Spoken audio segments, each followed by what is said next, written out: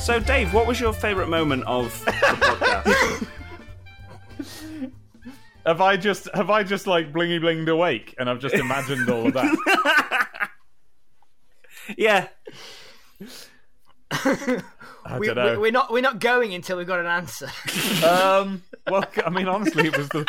I mean, here's the thing. Here's the reason I had to divert with this stupid different idea. It's because the answer is like a couple of weeks ago. It was the Pasquale breakdown. Yeah. That's my favourite moment on Life's a Pitch. I'm afraid it really was. I'm really glad we've beaten your first episode. Yeah, that's still the best one. That's still the one I would recommend people listen to. I don't know. I haven't really listened back over them. I should listen to all my own episodes because that's a normal and sensible thing that humans do who aren't narcissistic. But what I should do is I should listen to them and reevaluate whether or not the first one was the best one, or if that was just because it was a new experience for me and I've got so tediously bored with you since. True. Unfortunately, 200 episodes in, and only to the extent that we also have got bored with ourselves. That's why it's time to sell out to Hollywood. Yeah. Yes, exactly. Clearly, we've got so many pitches. Like, I can't actually figure out just how many pitches it must be. Yeah, it must be. It's over 500. Definitely. Sure. Maybe over 1,000 movies we've pitched. 5 good ones. I think it may be less. I mean, I think it's honestly high time you guys did actually become scriptwriters for films, because you're brimming with ideas. I don't got the time. Nah, there is that. He's gotta You gotta record eat this to live. Yeah. Gotta steal to eat. I'll tell you all about it when I get the time. That is basically why this podcast came about. I was like, making movies is an awful lot of work, innit? How about we just pretend? Yeah, I'd much rather just come up with ideas for films and then leave them, and then come up with a new idea and then leave that, and then instead of spending months putting together a film crew, getting cast together, location settling, it's an awful lot of money. It is. And time, and it is. It's much better when you can just pitch a film. It takes 10, 20 minutes, an hour maybe. Yeah. And it's that's where this. Then you can just move on with your life, can't you, after that? Yeah. You don't ever have to think about it ever again. Yeah, just pick it up. Whereas drop it. I would rather be famous for being an idiot and pitching films than making them. So, I'm bang on track. Yeah. Yeah. Yeah, if it's been your life's dream to be an idiot. So I feel like it's too. Is it too early to put the Pasquale breakdown into a clip? For this clip show? Yes, I think it is. That's the problem. Well, this is how we end it. We end with just us breaking down laughing. Let's end the episode with the clip of the Pasquale breakdown. Yeah. Yeah. Everyone's going blue in the face or in the heart and falling over dead. Weddings are exploding. No, it's a myth that your wedding explodes if there's no love in the atmosphere. Actually, what happens is that your blood boils at a really low temperature.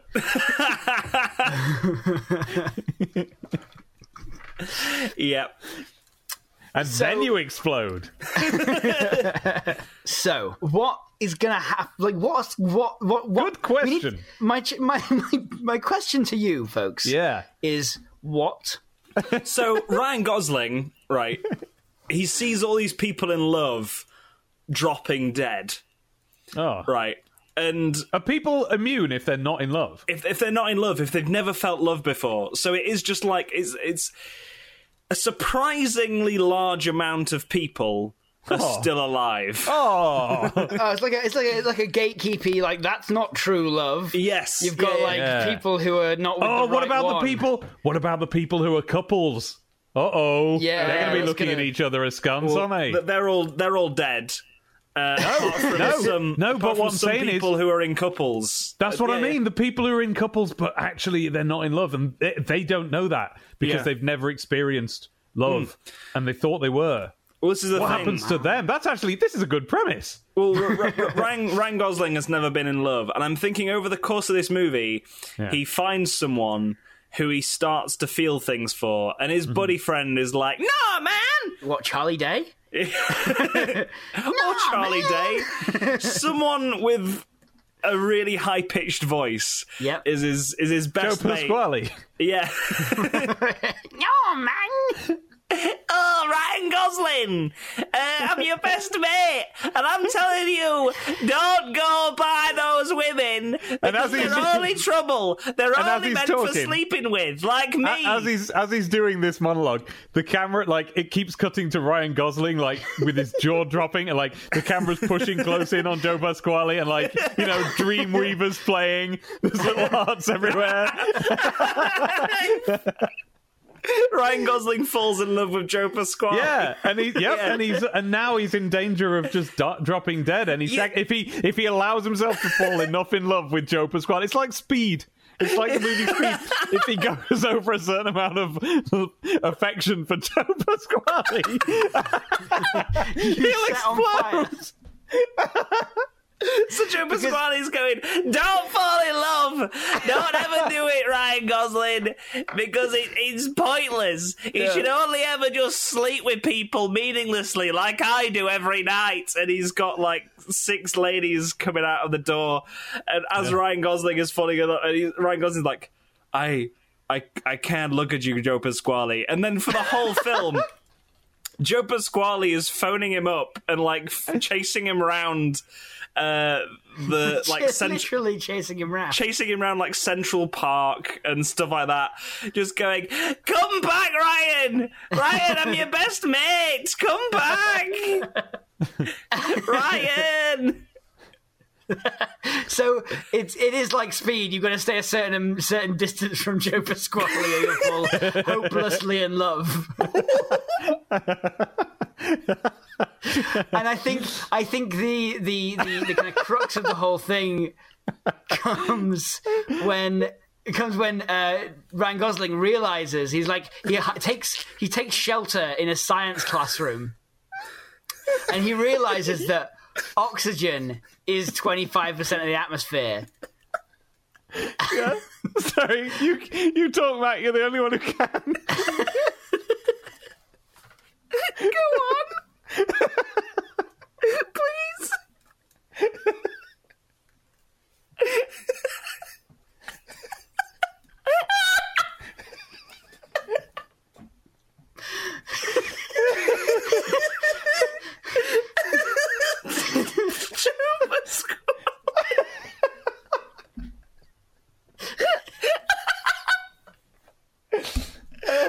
Come back, Ryan! I've got a song that will get on your nerves. We're just best friends, Ryan. Come back. Oh, okay. And he's on a rowing boat, and he's I think Ryan Gosling takes refuge in a school that's now empty, been evacuated because the kids might, like, because they're teenagers, they might fall in love really easily because they're full of hormones. Yeah. And so appropriate. Ryan Gosling is hiding in this classroom that's deserted, and he sees on the wall they're learning about oxygen, and it's all about like, okay, oxygen's 25% of the atmosphere. And he's like, wait, we survive, but if our oxygen's 100%, we explode into flames because it's too much. It's so flammable. But if you just have a little bit of love, it all comes back to you. Come back to me, Ryan! And then what if, just as they're about to sort this out, there's actually the villain of the piece is this guy who maybe he has some kind of corporate interest or something. Maybe he's holding the Earth to ransom, because what his plan is he's got a drone that's following Joe Pasquale around, and if he isn't given a certain amount of money, he will broadcast the image of Joe Pasquale on every screen on Earth, so that everyone will fall immediately in love, and then they'll be in mortal peril. How do we stop this terrifying, probably Ben Mendelsohn or Roger Allam? We we kill Joe Pasquale. Oh my god, it's the only way. It's the only way. He has to make a heroic sacrifice. Yeah. He has to do a dramatic declaration of love to Joe Pasquale in order to get him to space. To get him to shot him to space. Yeah. That's what it is. Is like we just have miniatures because we haven't introduced any kind of method of traveling to space. So we just have a little miniatures like toys, like toy puppetry, where a helicopter just gets higher and higher and higher until it's in space. Yeah, Ryan Gosling flies the helicopter and then jumps out. Is like, I'm sorry, Joe. This is for the greater good. And he's like, no, Ryan, why are you locking me in this helicopter for? Oh no! Off to space I go. Not again. And that's again. Wait, hang on. Rewind. I don't think we need to rewind that. That was love. This whole thing just cycles every 25 years. Is this written by H.P. Lovecraft? Connect to real life events. So, well, let's say we've got. I think what he was disgraced for is he walked into a board meeting of his production company. No trousers on. No trousers on. That, and one of his interns left a banana peel on the floor. Oh. He slipped over, face first into the bin, so all of his Norwegians were on show. I love the idea you can be disgraced and fired from an industry for falling over. It's like for being a bit embarrassed, like you say someone's name wrong. I like this world where that's the kind of disgrace. Can we go there? Can we live there? I feel as if I've come from that world. Do you remember falling over at school? Do you remember being at school, walking along, and there was a slippy patch of mud, and you went wee and straight down on your bottom, and hey, you pull it off. You stick both fists up in the air as if it was, like a gymnast coming off their big move on the mat. Although, to not do would be a concession to have not meant to have done that. Meant not to have done that. And there's nobody's ever going to believe you. Obviously, you didn't mean to do that, but you can pull it off. The joke is that you're pretending you did, and everyone can laugh, and you can laugh too. But then you've still got to waddle all the way to the next class with mud all over your bottom. I'm speaking from experience. This is a real thing that happened to me on a very memorable occasion, and I love the idea that I could have been expelled for it because I was disgraced. I'm sorry, David. I'm afraid you've just let the school down. You've brought the whole faculty into disrepute. It's now the talk of the town that you've slipped over and put mud on your bottom. And I'm afraid. And I'm sorry, but we've been doing some surveys around the student body, and what we're hearing is that it did look like you might have pooed your pants. Now they know you didn't. They saw you fall into the mud, but it did look like poo, and we've heard that from a number of different people. You're going to have to go. Now, is Benedict Cumberbatch doing a northern accent for this? He's doing a Matt accent, because I don't think me and Matt have regional accents. No, I'm sure you don't think that, but you do.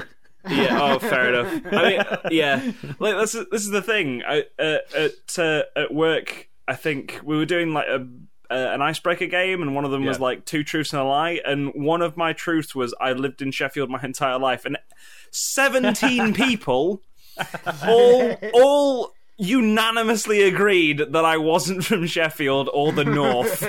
No, you definitely. Oh, yeah. I mean, you clearly have lived in the North for a while, but no, I can buy that that someone would believe, because no, it's not a strong accent, is it? No. I'm from the Midlands, and I've lived there all my life until I became an adult and left, and I sounded like this roughly when I left, and it's got nothing to do with where I lived. So I don't know how. Is it just that we're all? Don't know, pretentious? Is that the word? Yeah, I like the idea that the Midlands is a place that once you grow up, you have to leave. You were like, until I became an adult and left, and I was like, the Midlands is a place that only children live in, and once they clock on that you've become an adult, they oust you to somewhere else. Yeah. I mean, having done that, it does feel like that. But then you look on Facebook, and everyone who stayed behind, really very happy with their lives. And I feel like there's a party going on that I'm no longer invited to. It's quite a shame. Oh yeah, so I asked Shannon, Shannon Greaves, what her favourite moment was. She's been on like loads this last year. Yeah. She's a great fit for the pitching zone. I think there was an honourable mention where she throws a magic bus into it. I think it was a magic school bus. I think is it? Oh yeah, it was the episode that turned in. It was the honourable mention that turned into an episode of the Magic School Bus. Oh right, yeah, that was strange. Or just the first pitch she did, which was Dog Justice. Dog Justice is great. Rough Justice. Rough Justice. Yes, that's the one. And he's like, fine, I'll tell you, it's in the warehouse on Dog Street. Dog Street, my favourite street in Chalupa. Yep. Well, I mean, it's classic. Everyone knows where Dog Street is. It's a great bakery on that corner. Corner of dog and cat. Amazing bagels. New York. Amazing. Dog also, and Fifth. pizza's there. The meat choice is weird. The corner of Dog and Fifth. Mm-hmm. There are no Mexican restaurants in Chalupa. And no. And so Elijah Wood's dog's like, great, we've got the lead. But the realisation is that obviously he can't drive. So Jim Carrey is having to drive everywhere, but Jim Carrey doesn't know to go to Dog Street. Yeah. So you have this whole entire scene where it's kind of like shenanigans scene going on in the car. Like a distraction thing. Quick, take that turning with the steering wheel. Yeah, and it's just he's kind of like puppeting Jim Carrey to go down this road to Dog Street. And it's hilarious. Comedy ensues. they knock Jim Carrey out of a bottle, and then this is where right, like, and it's like you weren't ready for this. I didn't want to do this. Like Jim Carrey's about to stop the car, and they're like feet away from the thing, and Elijah Wood jumps onto his lap and like bonks heads with him, and they do like a mind meld thing. Oh yeah, it's only supposed to happen between the two paired individuals. Master and student. They have like that kind of martial telepathy that happens. Yeah, and Jim Carrey ends up in hospital from this, right? Because he's like his nose bleeding. Everyone thinks he's had a crash. Yeah. Yeah, and then like. But when he wakes up, he'll eventually be able to. He'll come around and start to be able to understand. Understand Elijah Wood. And Elijah Wood has this moment of he's obviously now needs to go to the hospital, and it's before he gets to the hospital bed that he's like, do I chase the guy do I chase the warehouse, or do I take Jim Carrey to the hospital? Do I chase Anubis, or do I look after my new partner? Yeah, and he chooses the partner, of course. And... Okay. Where I was going to go was they were going to knock Jim Carrey out and dress Elijah Wood in his clothes as they drive the car. And then they get stopped by police, and there's a funny moment where the policeman, who we've already established is having a pretty weird day, just looks in, like rolls the window down, and then just Elijah Wood dog just turns to look at him slowly. Yeah, there's a beat cop in there played by Joe Pesci, who's having the weirdest day in the world. But maybe both of these can happen. This as well. So like he does the bonk on the head, does the sort of like the mind meld, and he has to dress up as a policeman to get to the hospital. Yeah, Jim Carrey falls down. They put him in the boot. take his uniform, stand on top of each other, and do the whole like driving the car, turning to see Joe Pesci. Yeah. And then the dog's mouth moves and just goes. Joe Pesci has a hip flask, and he looks at the dog and looks at the hip flask, looks at the dog and throws the hip flask away. I've got to stop drinking this early in the day. Rolls the window down and goes, "Hey Joe, how's it going?" And then rolls the window back up, drives off, and Joe Pesci's like, "The fuck?" Just chucks his... So, right, this is just a little moment. Just a little moment. It's an important and crucial scene, though. Thank you for raising it. Yes, yeah. So, get him to the hospital. They've lost the lead on Anubis. Jim Carrey can now understand them. They have a brief moment of starting to come to terms with, like, oh man, the training might be going the other way now. Like Jim Carrey wants to learn how to do martial arts with the dog type stuff. But like very early into this whole thing, the chief comes down on them like, how could you let these guys get away? You'd get knocked out, you crashed your own car, you drunk? Played by Willem Dafoe, fuck it. What the hell? You crashed your car, you drunk or something, you left the dogs in the car. And then so then that happens, and then like Willem Dafoe's aggressive. He's like, I can't believe you've let them get away. I'm so furious at you. I could beat you into the ground. I could bite your head off. And then yeah. Oh, I see where you're taking this. So then like everything starts to go wrong. There's an explosion outside. Yeah. I'm just yeah. Yeah, you got it. Yeah. You got it. Put two and two together. Yeah, there's an explosion outside. Like someone's breaking into the jailhouse for this cultist that they were interrogating. Yeah. They caught. They're breaking into the cells of the police station, not the actual jail. No. And then there's like cultists everywhere. They're streaming in, and then because I'm just trying to bring this to its sort of like denouement here. Because you can't give them time to have a training montage. No. They've got to use what little skills they already have when they couldn't communicate. And the power of friendship. Yeah, and of the power course. of friendship. Chris Tucker dog has been vastly underused. Well, no, he was working the pedals. Fair. You see, to get the cultist also to the prison, Chris Tucker had to shove him into the boot. And then when Elijah Wood Dog took Jim Carrey to the hospital, Chris Tucker had to go off and take him to the prison cell. So that's the panic as well that hits, because Elijah Wood's just like, oh, Chris Tucker's in the prison cell and there's an explosion. And so, yeah, the stakes are high in this. Really high. Fucking Nobody knows high. quite what this Anubis character's tried to do, but anyway, we're pretty sure it's bad. Yeah. Trying to bring back the god dog. He's trying to bring back himself, like Anubis. into god form. Yeah, Look at me. I'm Anubis. Yeah. Can't The carrier of Anubis' spirit. And so Anubis is the keeper of the underworld, right? He's one of the ones who judges. Oh yeah, he is the god of death. Yeah, okay, so here's the thing. He's trying to get all these dogs put down because he's trying to make them all aggressive. Oh, to Make all the dog owners kill their dogs. To bring back his undead arm, like not undead, but his army of dead dogs to take back his underworld. Like obviously the Egyptian gods have faded from modern times, and stuff, yeah. American god style. Anubis is going to try and take it all back. This is good. Christopher Walken's kind of downfall, though, is obviously the cats, because cats originally were the guardians of the underworld a lot. That's why they were so praised, and obviously he's now trying to replace the cats with dogs. So Ray Romano leads a little uprising. Yeah, that would be the ending. It will be a war. It will be a neck and neck martial arts fight off between Christopher Walken and Elijah Wood Dog. Yeah.